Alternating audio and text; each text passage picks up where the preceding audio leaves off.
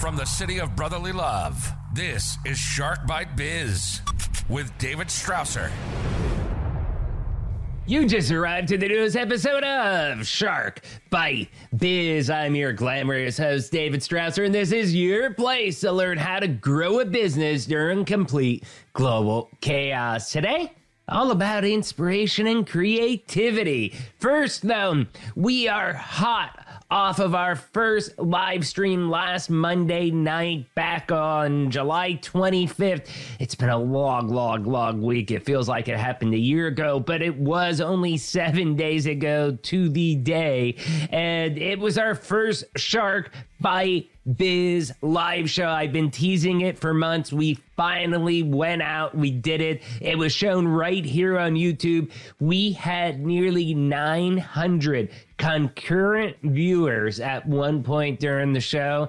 And in fact, you know, the replays of the show, it's nearly up to about 4,000 views without even one single ad or anything. So it was really good. And it was super special for us. Hey, a big, huge shout out to our co-hosts of Data Pine and G7 Tech Services and Vision 33, my company where I work, that really sponsored the event and helped us bring it all together to come together and really just make it happen. So I'm beyond belief. The pilot was successful, and this fall we will be launching our own, regularly scheduled live stream show. It's going to be business and tech news of the day. Whatever hot topics are trending that day, we're going to cover it and then have a special interview. And then once again, we'll cover all of the chats and super chats at the end of the show. So also don't forget to help out the show.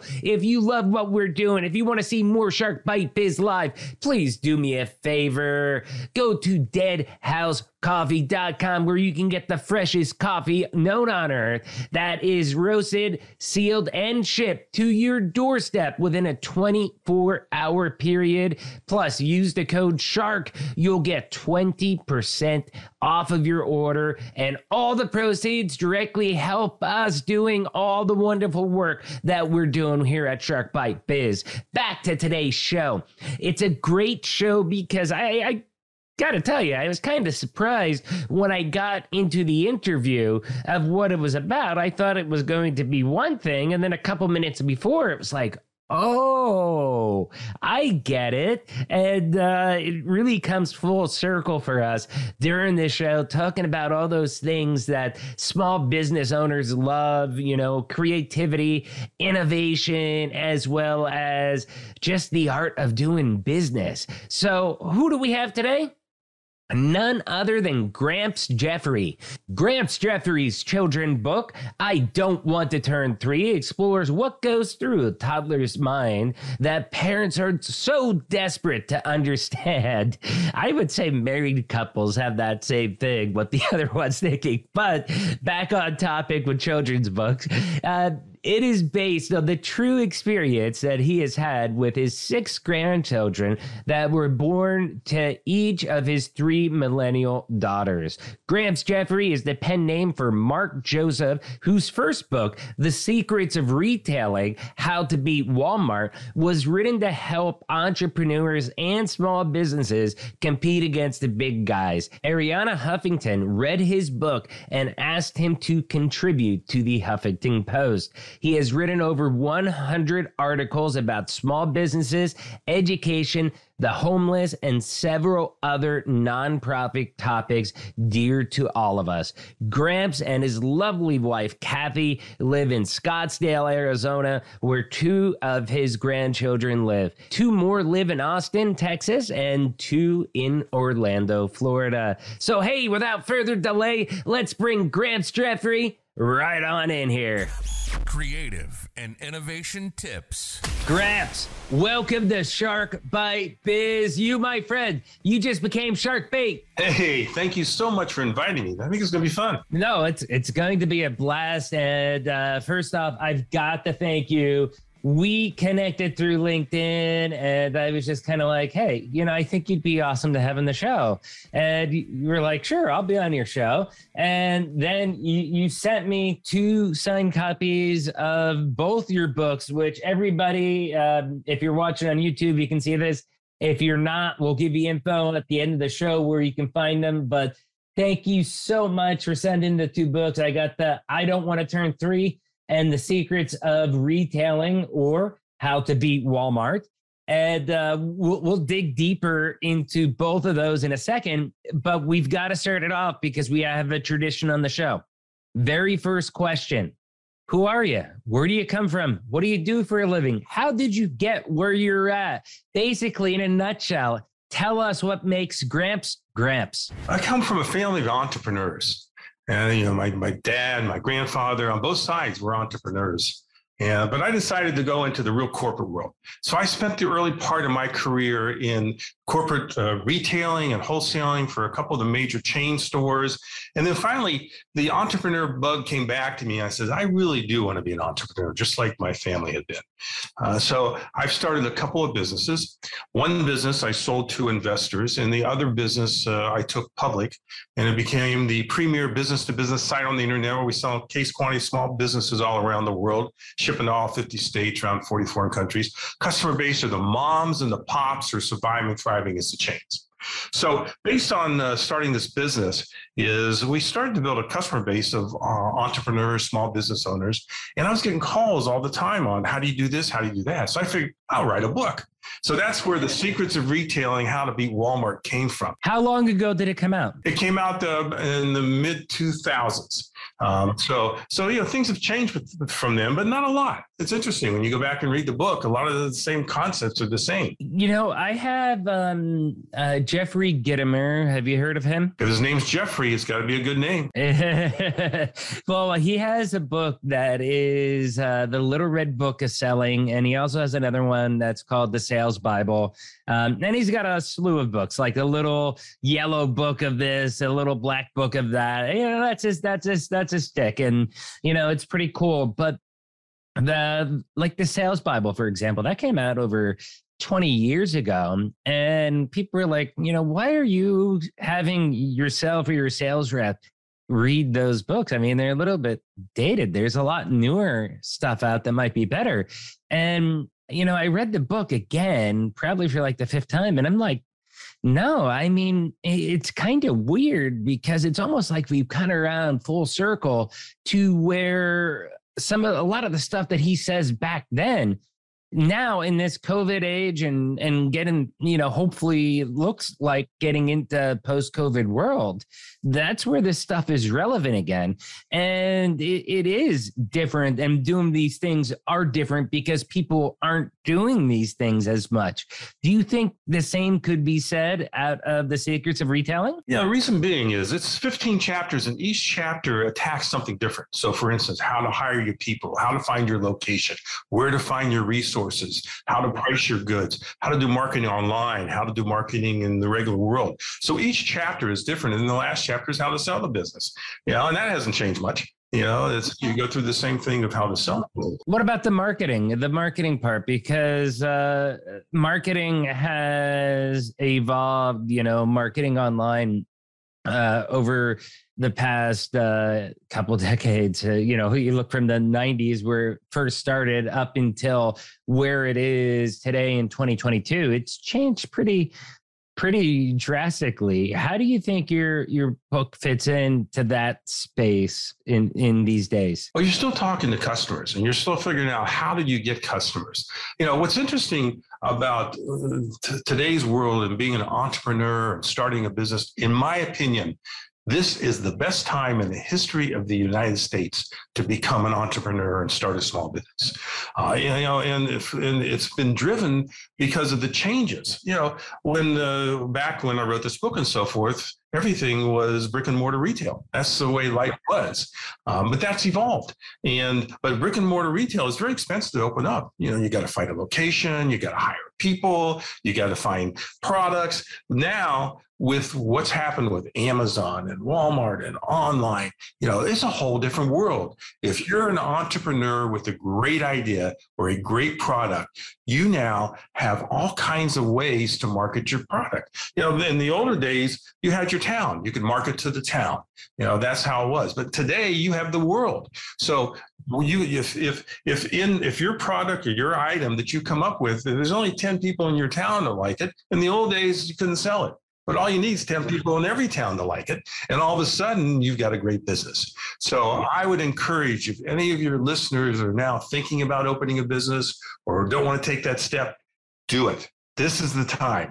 This is the time for entrepreneurs to rise and become the best that this country's ever produced. So I want to ask you a question, because you've mentioned the E word now probably about 50 times in like the 5 minutes that we've been recording with entrepreneur. I just had Angela McArdle on the show. She was our season 4 finale.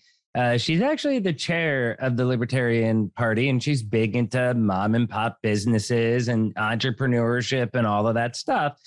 And she feels that there's a weird cultural shift going on right now to where, and don't get me wrong, I'm pure entrepreneurial. I got that built into my blood. But a lot of the younger generation, it's kind of like that's a yucky word for them. Do you see that at all? Do you relate with that? What's your feeling on that? Like, they want to stay away from it. They view it as greed in a way, that it's not a good thing to be an entrepreneur in 2022. What's interesting, if you look back at the history of the United States, every generation, starting with George Washington's, 10% of the population want to be or become entrepreneurs. And it doesn't vary. It happened in the 1770s and the 1800s and the 1900s and the 2000s. And it's true today. There are about 10% of the population that really want to be that entrepreneur that takes that step. There's lots of people, 40 or 50% think they're entrepreneurs or want to do it, but they don't have the guts to take that shot, because it takes guts. It takes a chance because, entrepreneurs, as we all know, 50% of them fail. And so, you've got, you got 20% of entrepreneurs fail in their first year, 50% fail after 5 years, and the reasons that they fail. The reasons that entrepreneurs fail is, 42% of the time, there really is not a market for their product. We all come up with these great ideas. We think we got the greatest thing since sliced bread, and we think there's a market for our product. But, most entrepreneurs fail because it's a personal market. When you're a buyer, and I learned that when I was in corporate America, you don't buy for yourself, you buy for your customers. And so many of us lose touch that, entrepreneurs, our idea is the greatest thing and everybody's going to want it. 29% fail because they don't have enough capital. You step back a second, you got to figure that for the first 6 months when you're opening up a business, you're not going to have sales. You just got to plan it that way. So you got to go in with enough capital to cover you and your expenses for the first 6 months. So, but 29% of small businesses fail because they don't have enough capital, and 23% fail. Can I just chime in one thing on that last point there? Sure. Even existing businesses, okay, we're technically a small business with my day job at Vision 33. And, we launched a new brand. We specialize with SAP Business One as our bread and butter for, probably 20 years, became #1 globally. And we ended up launching a second division with Sage Intacct. And that was a much longer, harder road. It really, you look at 6 months, it took us probably closer to 13, 14 months worth of time and investment to actually get it right and get the sales machine turning and dedicated. And now we're doing pretty decent. But, even with an established business that has an established, hey, this is how you sell, this is how you market. Like, we have all those machines churning. By adding a second product line, it took us, well over a year to be able to really get that engine turning.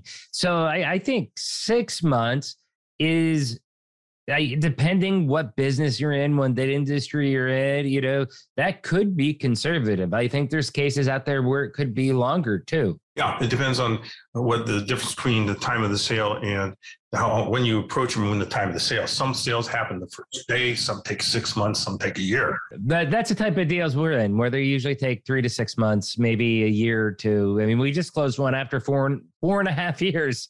It took us to close this one deal. We just got it closed finally at the end of quarter 2. Yeah, and then the last thing I was going to say is that close to a quarter, 23% of businesses fail because they don't create teamwork and communication. The first thing that I learned when I started a business is I'm not the expert in everything. There are so many things that I don't even like.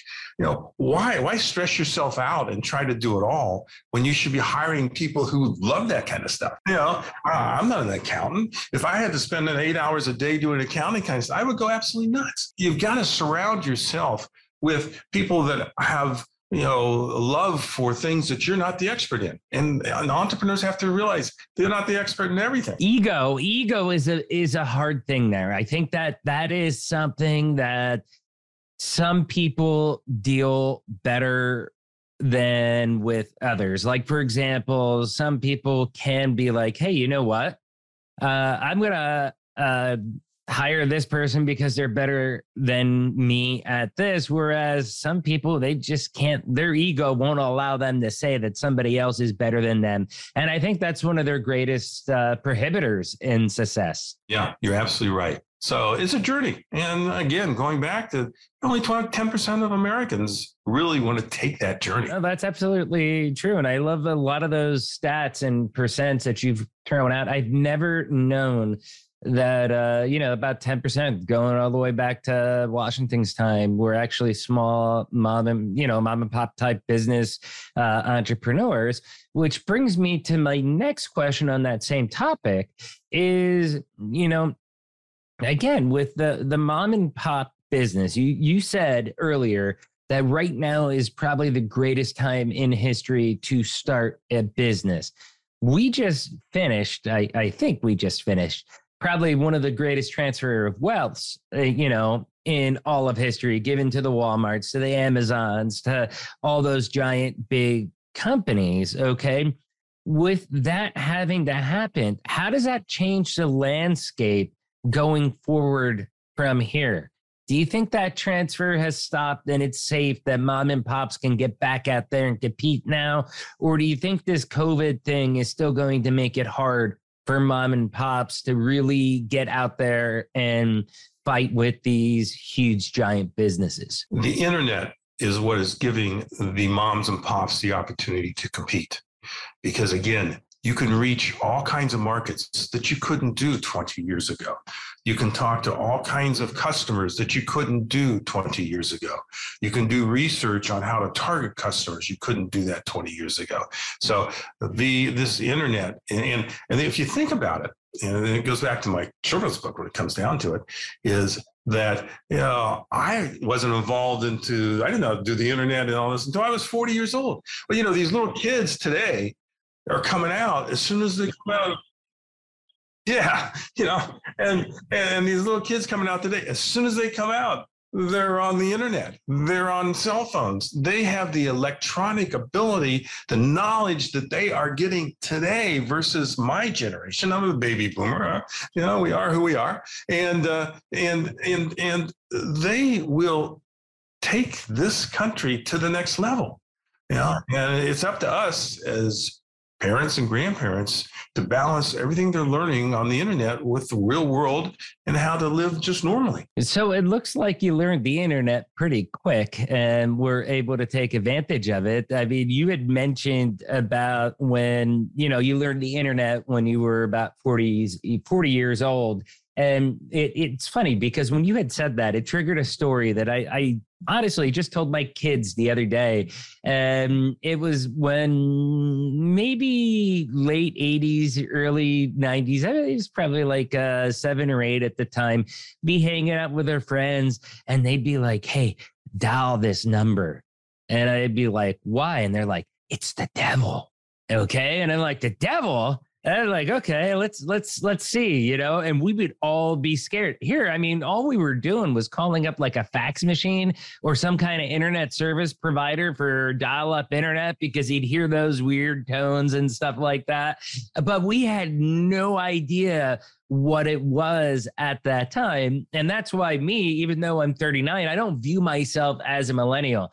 I strongly believe that between Gen X and millennial, there is a micro generation in between that I identify as called the Zennial, because of the fact that we grew up analog, like we were born analog and things like that, like dial-up modems. I mean, it was like, what's this? We had no idea.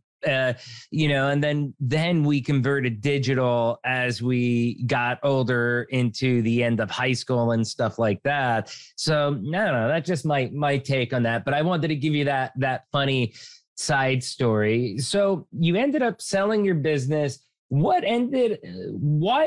you got 2 books? So your first book, The Secrets of Retailing, what made you want to write it? Was it just because so many people kept asking you the same questions that you mentioned? Yeah, they were, you know, and I kept repeating myself. I said, well, maybe I should do this. But I guess I wanted to be a writer. Tired of repeating yourself. Read the damn book. Here's a book. But, I think I wanted to be a writer early on. When I was in college, my best friend and I decided we were going to backpack through Europe for 11 weeks. So, you know, we did everything you do with the riding and trains and sleeping in hostels and renting, motorcycle, whatever it is. But I kept a journal. I decided I was going to keep a journal every day. So I got this journal. I put together this journal. And, when I was writing this journal, it was about people. It was about people and experiences. And then about 10 years later, my friend called me. He says, "You got to read our journal." He says, "It's unbelievable." He says, "You need to be a writer." So I've always had that in the back of my mind. And then when the opportunity came up where I said, hey, I can educate a bunch of our customers on basic things that they need to know to be successful, that's what got me into writing my first book. Have you ever, so that's a pretty cool story about how the first book came about. But my other question that comes out of that is, have you ever thought about publishing your journal? I mean, if it's that good, that intimate details, I mean, just some rando journal, you can self-publish that relatively easy. Someone would find it. I'm sure one person would buy it. Maybe only me, but. What happened was when my first book came out, The Secrets of Retailing, Arian Huffington read it. And, she's at the time had the Huffington Post. Huffington Post, yes. Yeah, and she asked me to contribute to the Huffington Post. So I've written over 100 articles for the Huffington Post on all kinds of different things about small businesses. But a lot of the articles I've written about are about nonprofits, about the homeless and education and all kinds of and the reason that being is what evolved as our business, because the business was geared towards moms and pops.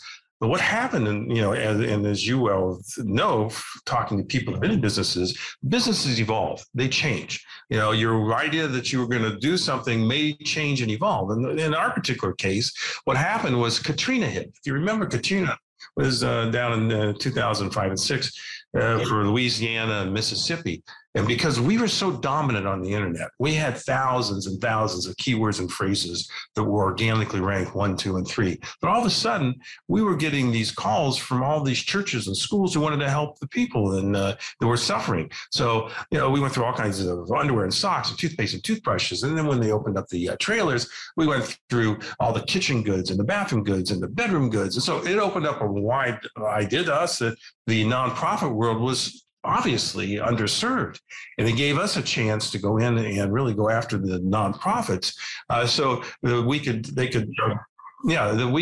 they would buy from us at wholesale and closeout prices, and they could stretch their dollars and help more people.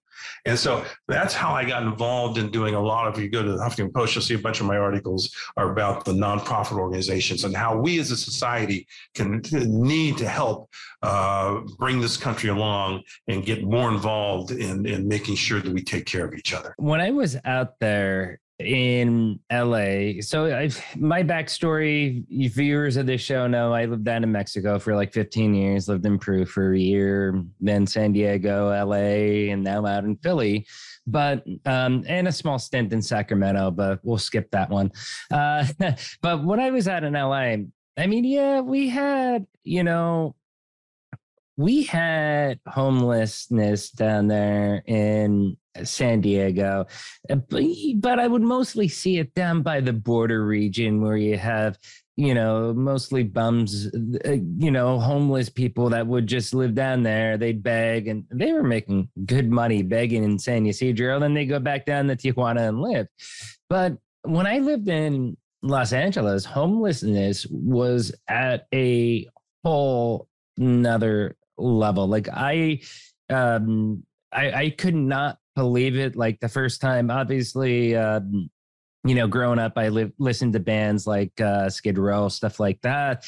And when I learned that was an actual place, it's like, oh, I've got to go visit it. And when I went there, it was like, no, I don't want to visit it because it is atrocious. It is horrible. And living out there every single year in my brother's name, I have two younger brothers that pass away. I'd always donate for the Thanksgiving and Christmas meals and stuff like that for Skid Row. But that's something that I agree with you. It always touches my heart, and that's a topic that I'm also very compassionate about personally as well.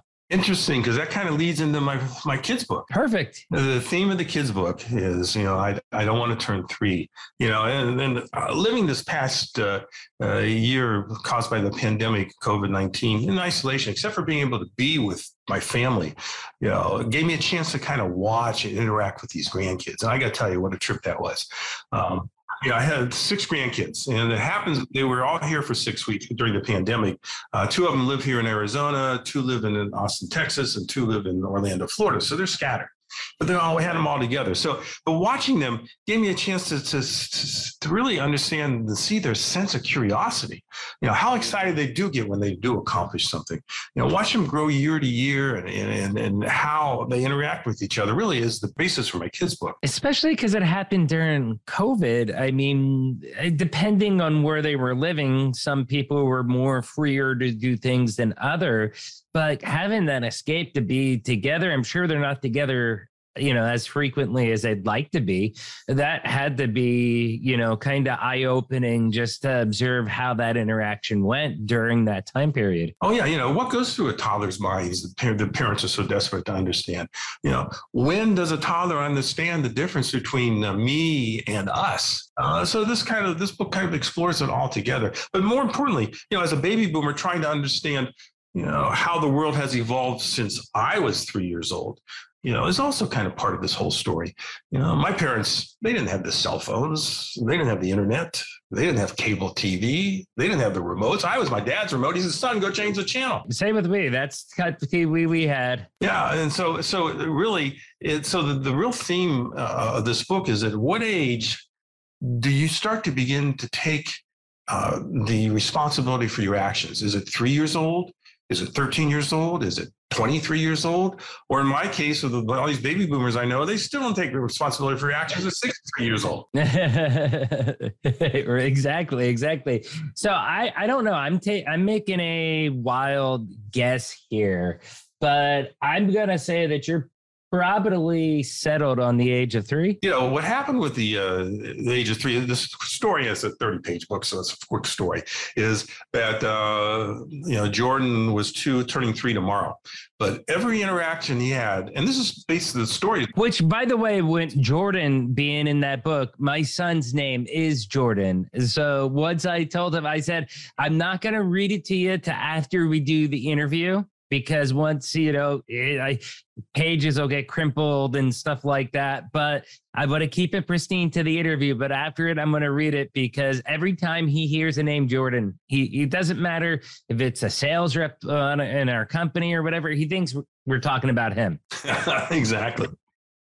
Yeah. Yeah. So my Jordan now turned 4 too, because we wrote the book about a year ago. But so basically, Jordan is interacting with all his kids. And again, it's based on a true story. All the pictures in the books are pictures that I took. I sent them to the illustrator and she made them into cartoons. Like, for instance, on the front page or the cover that you see, that is two of the boys in the bathtub I took a picture of. It happens to be Levi and Jackson. And Levi loves wearing goggles in the bathtub. And so that's what it's all about. But so anyway, Jordan, takes all his cousins' toys. He takes the sea creatures, the dinosaurs, and then on his third birthday, when everybody's together, his Olivia, his 8-year-old cousin, discovers all their toys in his room. My daughter's name is Liv. So Wow. there you go. What a coincidence. Yeah. Are you? Can I just call you Dad for now on? Call me Gramps. But go ahead, keep going. Sorry. So, and then the hero of the book is the father. He calls all the kids together and he gets them to talk. And Olivia comes up with this idea.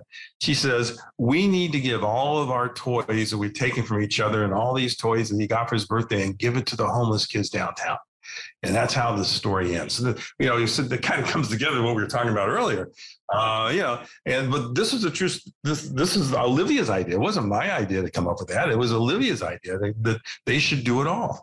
And so again, it goes back to, I think this is the greatest generation coming up now, because if they're able to think through things like that when they're 8 years old, then this country has a chance. Yeah. No, I definitely agree. So one thing that I've always done is around Christmas time, we usually let the kids pick, hey, go pick one gift for yourself, and, we get 2 of them.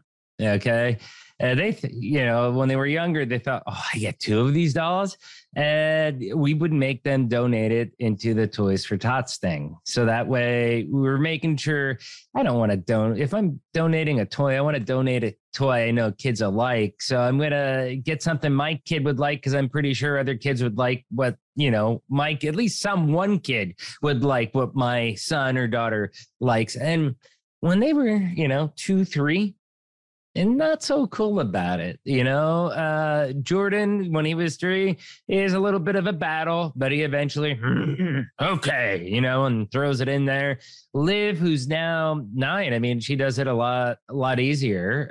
It's not a struggle with her. She understands, she gets it. She's like, oh, this is a good thing. That's so sweet, and compassionate about it. So I'm really interesting to see, Jordan being 4, he's going to be turning 5 this year, starting kindergarten, getting those experience. I'm really interested to see how he's going to react to that and how he has matured, throughout the past year. It's kind of, I don't know, it's kind of like, how some people, put the marking on the wall to get their kids' height, and they keep that and they look at that as a memory as the kids grew.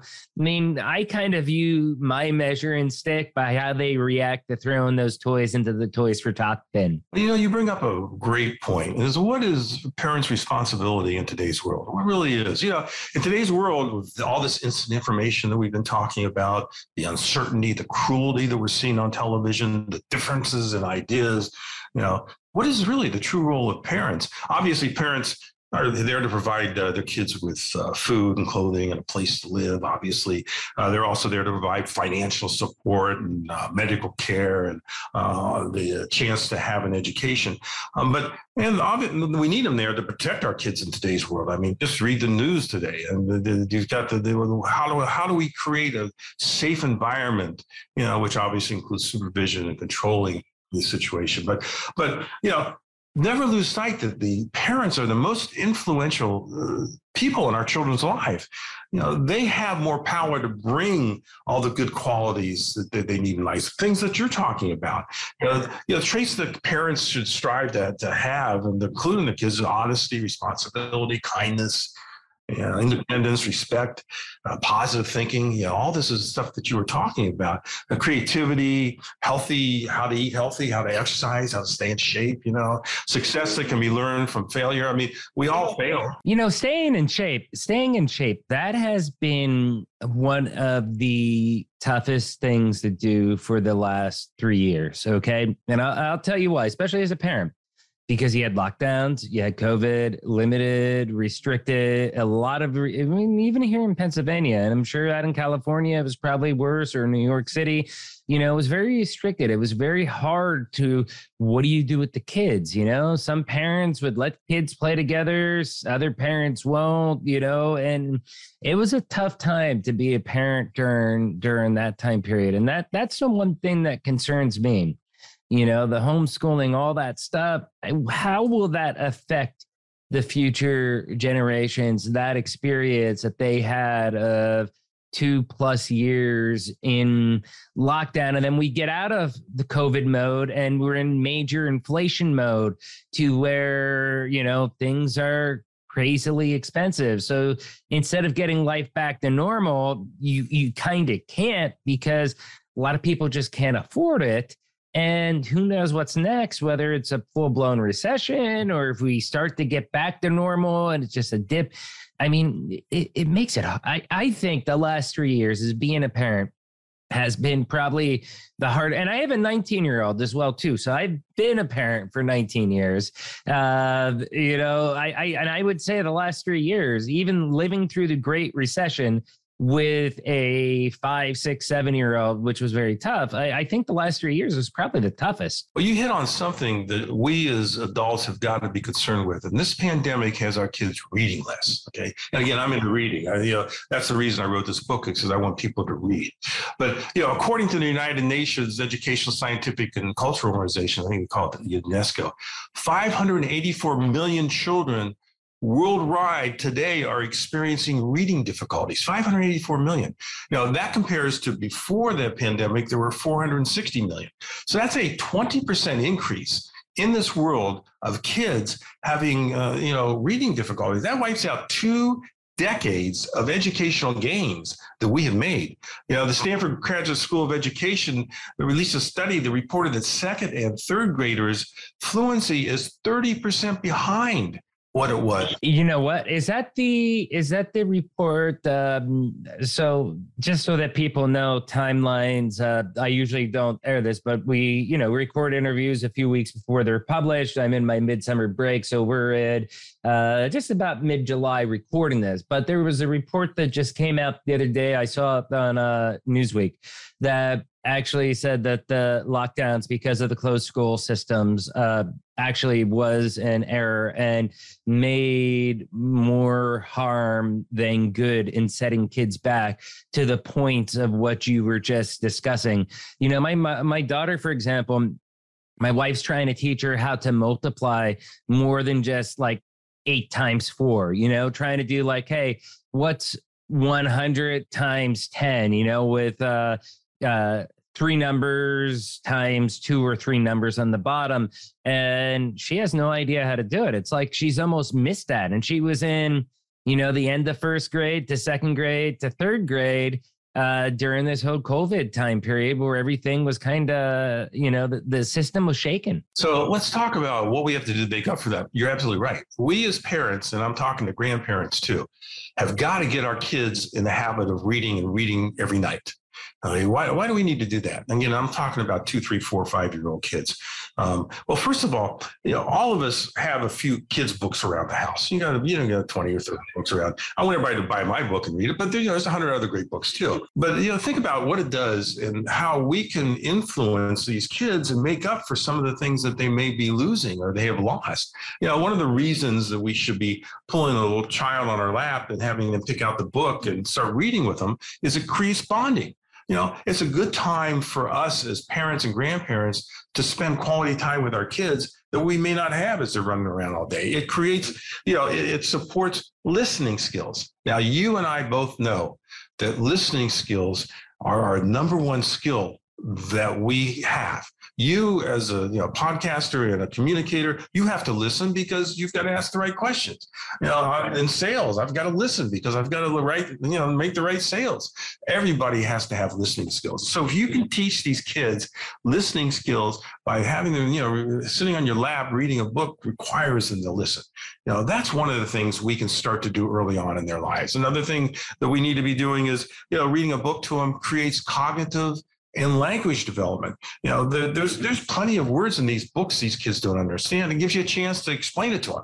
And if you're talking about math, you can talk about math and how to do that. But it gives you a chance to explain it. There's plenty of these words in these books I don't understand. I got to look up. So it's a good way to communicate. And then, again, talking to 3, 4, 5-year-olds, their attention span, they bounce off the wall all day long. Get them in your lap for 20 minutes, read them a book, get some concentration and self-discipline skills. So, that's how we as adults have got to start making up for what these kids are losing, by not being able to be in school for a couple of years. And it's tough. I mean, that's almost a full-time job upon itself. And, I'm also in the sales / biz dev type role with what I do with my day job. In fact, I write with Forbes for their business development council even and get published on there occasionally, like usually once or twice a month. But listening is really how you grow as a person, especially if you're in sales, or business development. You have to be able to hear the problem. I don't know how many times one of my sales reps, they just get their, I guess you call them happy ears, and they think that they heard one thing. And this is why I tell them, even though I have a sales rep that is, probably your age or maybe even a few years older than you, who I highly, highly respect. But sometimes, when he's talking to businesses, he hears the wrong thing, and I'm on there and I hear the right thing. No, we don't need to do that. We need to do it this way. And this is how you've got to frame it. And this is how you deliver it. Okay, just go execute. Trust me. And he'll be like, okay. And ultimately, he doesn't do exactly what I say. He never will do exactly what I say, but he will do the gist of what I say and make it his own and execute. And ultimately, it delivers. We found that balance and we make it work beautifully. But listening is a critical skill. And I think that goes back to parenting as well, too. I mean, even we've had Soledad O'Brien on the show here, and obviously, being a celebrity newscaster and, the CEO of her own production company, and she was on 40 minutes. I mean, you think you'd want to talk sports or politics with her because, the sports and politics shows that she's done. But no, I mean, 40 minutes on here. And it was just, how do you be a stay-at-home mom while running your own production company that's pretty famous, that you're a CEO of? And she was telling us stories, about helping her kids with homework, having to listen to them, help them adjust. Then they should be like, oh my God, it's running late, throwing tater tots into the air fryer, munching them down, and then having to film her TV segments for HBO, what is it, Sports with Brian Grimble or whatever it's called, and having her kids actually stand there and hold the lights. And it was just one big team effort during the major part of the lockdown.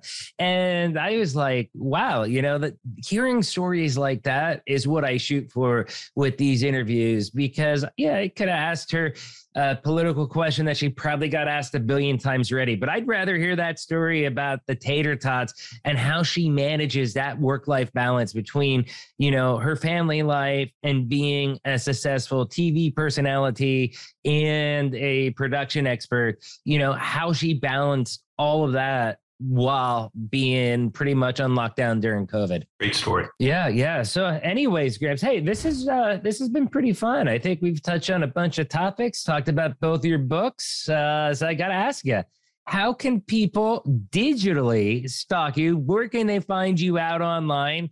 Also, tell them where they can buy your awesome book. You can buy both the books on Amazon.com or about Barnes & Noble, about 100 other sites out there, or come to my sites, GrampsJeffrey.com, or the other site is IDon'tWantToTurn3.com. Or if any of your listeners want to continue this conversation, have them feel free to email me at GrampsJeffrey@gmail.com.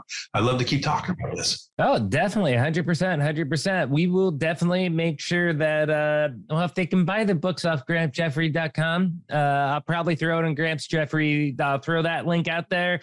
I'll have it down there in the description. Click on that. You'll be able to find his books, whether it's the retailing side or if you want to get the I Don't Want to Turn 3 book to kind of, help teach your kids about all this good stuff and help them grow and really, start reading to them again. I think that's one thing a lot of parents got out of the habit of with the havoc that COVID has brought upon us. I think there's a lot less parents reading to their kids, and it's just more digital entertainment, whether it's audiobooks or maybe they're reading a digital book, but they're not reading a hard copy book like this, like they used to. So anyways, thank you so much, Gramps. It's been awesome having you on the show. And I'd love to have you back in another year or so and catch up and see what your next book's going to be. You got it. Thanks so much for inviting me. Yep, no problem. Thank you. Cheers. Wow, that was an awesome, kind of heart-touching interview with Gramps, wasn't it? If you loved it as much as I did, do me a favor. Hit that little heart button and give us a super thanks, Show your love to Shark Bite Biz. First, though, you all know the routine. If you found this interview helpful, if it gave you those warm and fuzzies, do me a favor, hit that like button, smash that subscribe button. But if you really want to help us out, because Shark Bite Biz is the greatest kept secret in all of small business, please do me a favor, share this out to your friends, your family, your colleagues, anybody that's looking for either personal, professional, or business growth. That's what we're here to help you do. Break through all the fuzz that's out there and just hear the direct message, something that'll make your brain go clink and bam, unlocks your full potential. That's what we're doing. Help us reach as many people as we can. Share us out Twitter, Facebook, LinkedIn, anywhere, Rumble, Minds, I don't care. Share us out. Just spread the good gossip of Shark Bite Biz. Now let's get back to the real rock star of this show, Gramps Jeffrey. Couple things here.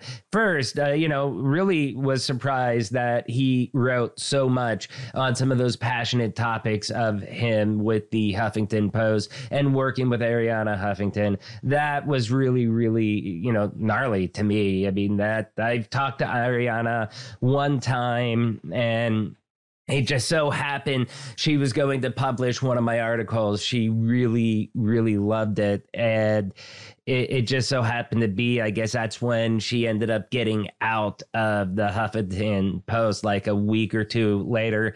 And the article never actually moved forward at all, which was a bummer. Kind of got lost in the transition. If I had sent it, a few weeks or a month earlier, could have been a total different story for me personally in those regards.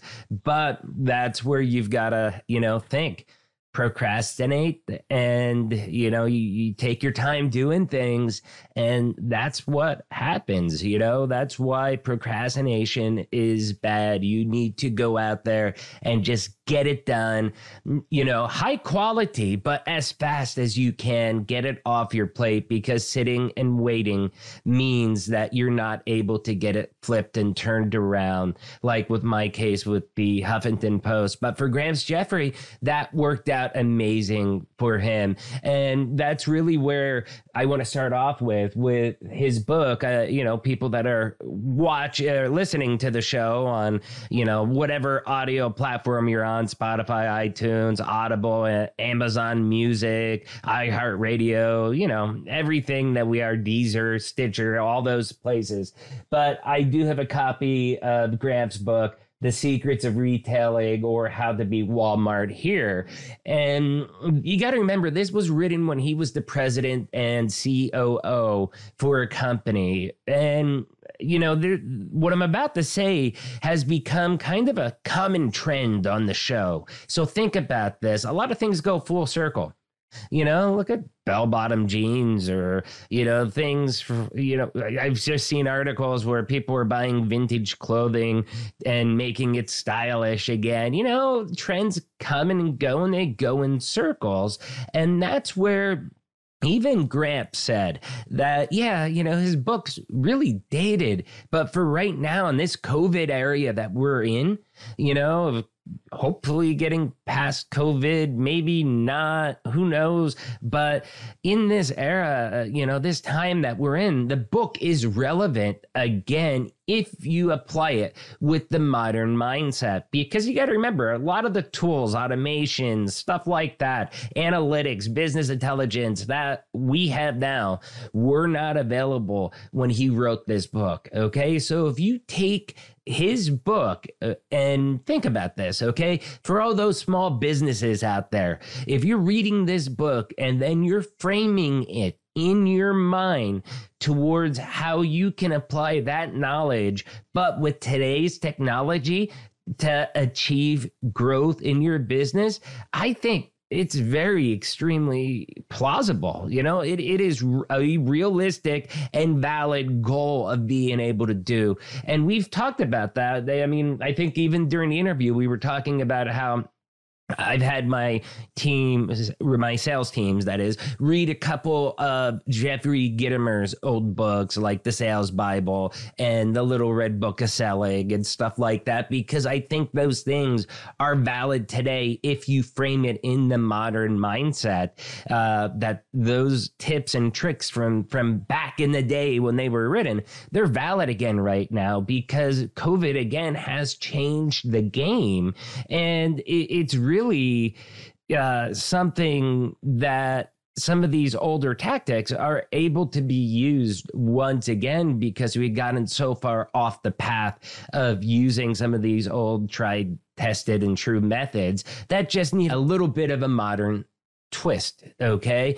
So let's win our money back from all these mega corporations that were able to stay nearly fully open during the whole pandemic, while many of you small business owners out there were not given that same privilege. You had to close your business, and that totally sucks. So I think the knowledge in this book is going to help you close that gap and start taking that money back from these mega corporations. Now, let's get into the topic of why he was on this show. His new book called I Don't Want to Turn 3. It's a great children's story.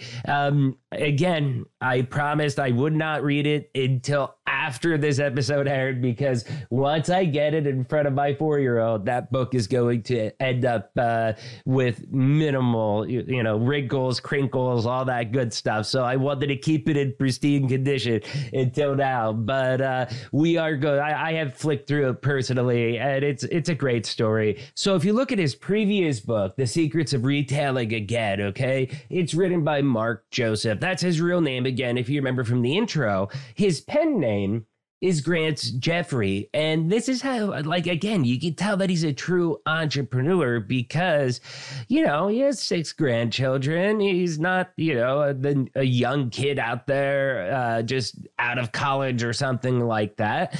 And basically what he was able to do was he innovated how he did business. He found something that was inspirational and creative to him and really meant something to his heart. As far as his family, his daughters, and his grandchildren. And he was actually able to turn that into something that he loves, which was creating a brand new book, inspiring a brand new children's book, and doing, an original story. So that was really pretty awesome. Truthfully, it kind of reminds me a little bit of the story. Now, you got to go way back in Shark Bite Biz history for this, but all the way back in season 1, episode 9, we had Brian Vander Ark. For people that don't know him, he's the lead singer of the band The Freshmen. Say that again. For people that don't recognize him, okay, he is the lead singer for the band The Verb Pipe. They had a previous #1 hit called The Freshman, but basically they weren't able to follow up with the hits. Now, he's entrepreneurial and he found a new market. What he ended up doing was instead of creating adult music, okay, rock music, he ended up making children's rock music. And that gave him the ability to keep doing what he loved and still making music. And while, he didn't make it mega rich off these children's albums, it allowed him to keep doing what he loved. It allowed him to survive. It allowed him to provide, put egos aside, and he got inspiration from his kids to be able to do that in the same way that Gramps Jeffrey ended up getting that inspiration to be able to create his book there. So awesome stuff, Gramps. Thank you so much for coming on, sharing your story, how you created your book, the inspiration behind it, talking about retails and how this stuff is valid once again. I'm very grateful you sent me the books. I'm going to have the links to both books down below. Please grab them on Amazon. Like I said, they'll be down in the descriptions. Question of the day. What was your last career jump? When did you move from maybe the COO to an aspiring children's author?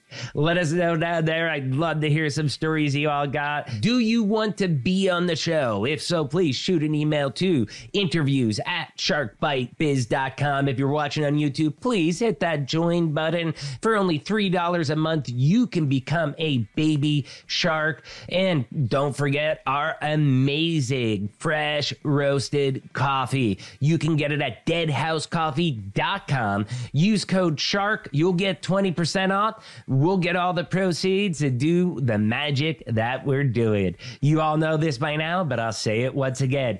I'm David Strausser. This is Shark Bite Biz. We'll see you all next episode. Ciao.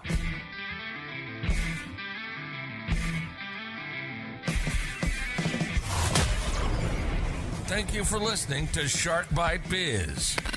We hope you got some insightful info from this podcast. Be sure to subscribe to us through your favorite podcast app and visit us on the web at www.sharkbitebiz.com. How has business changed for you in the 20s? Email us at podcast@sharkbitebiz.com so you can join us and share your story.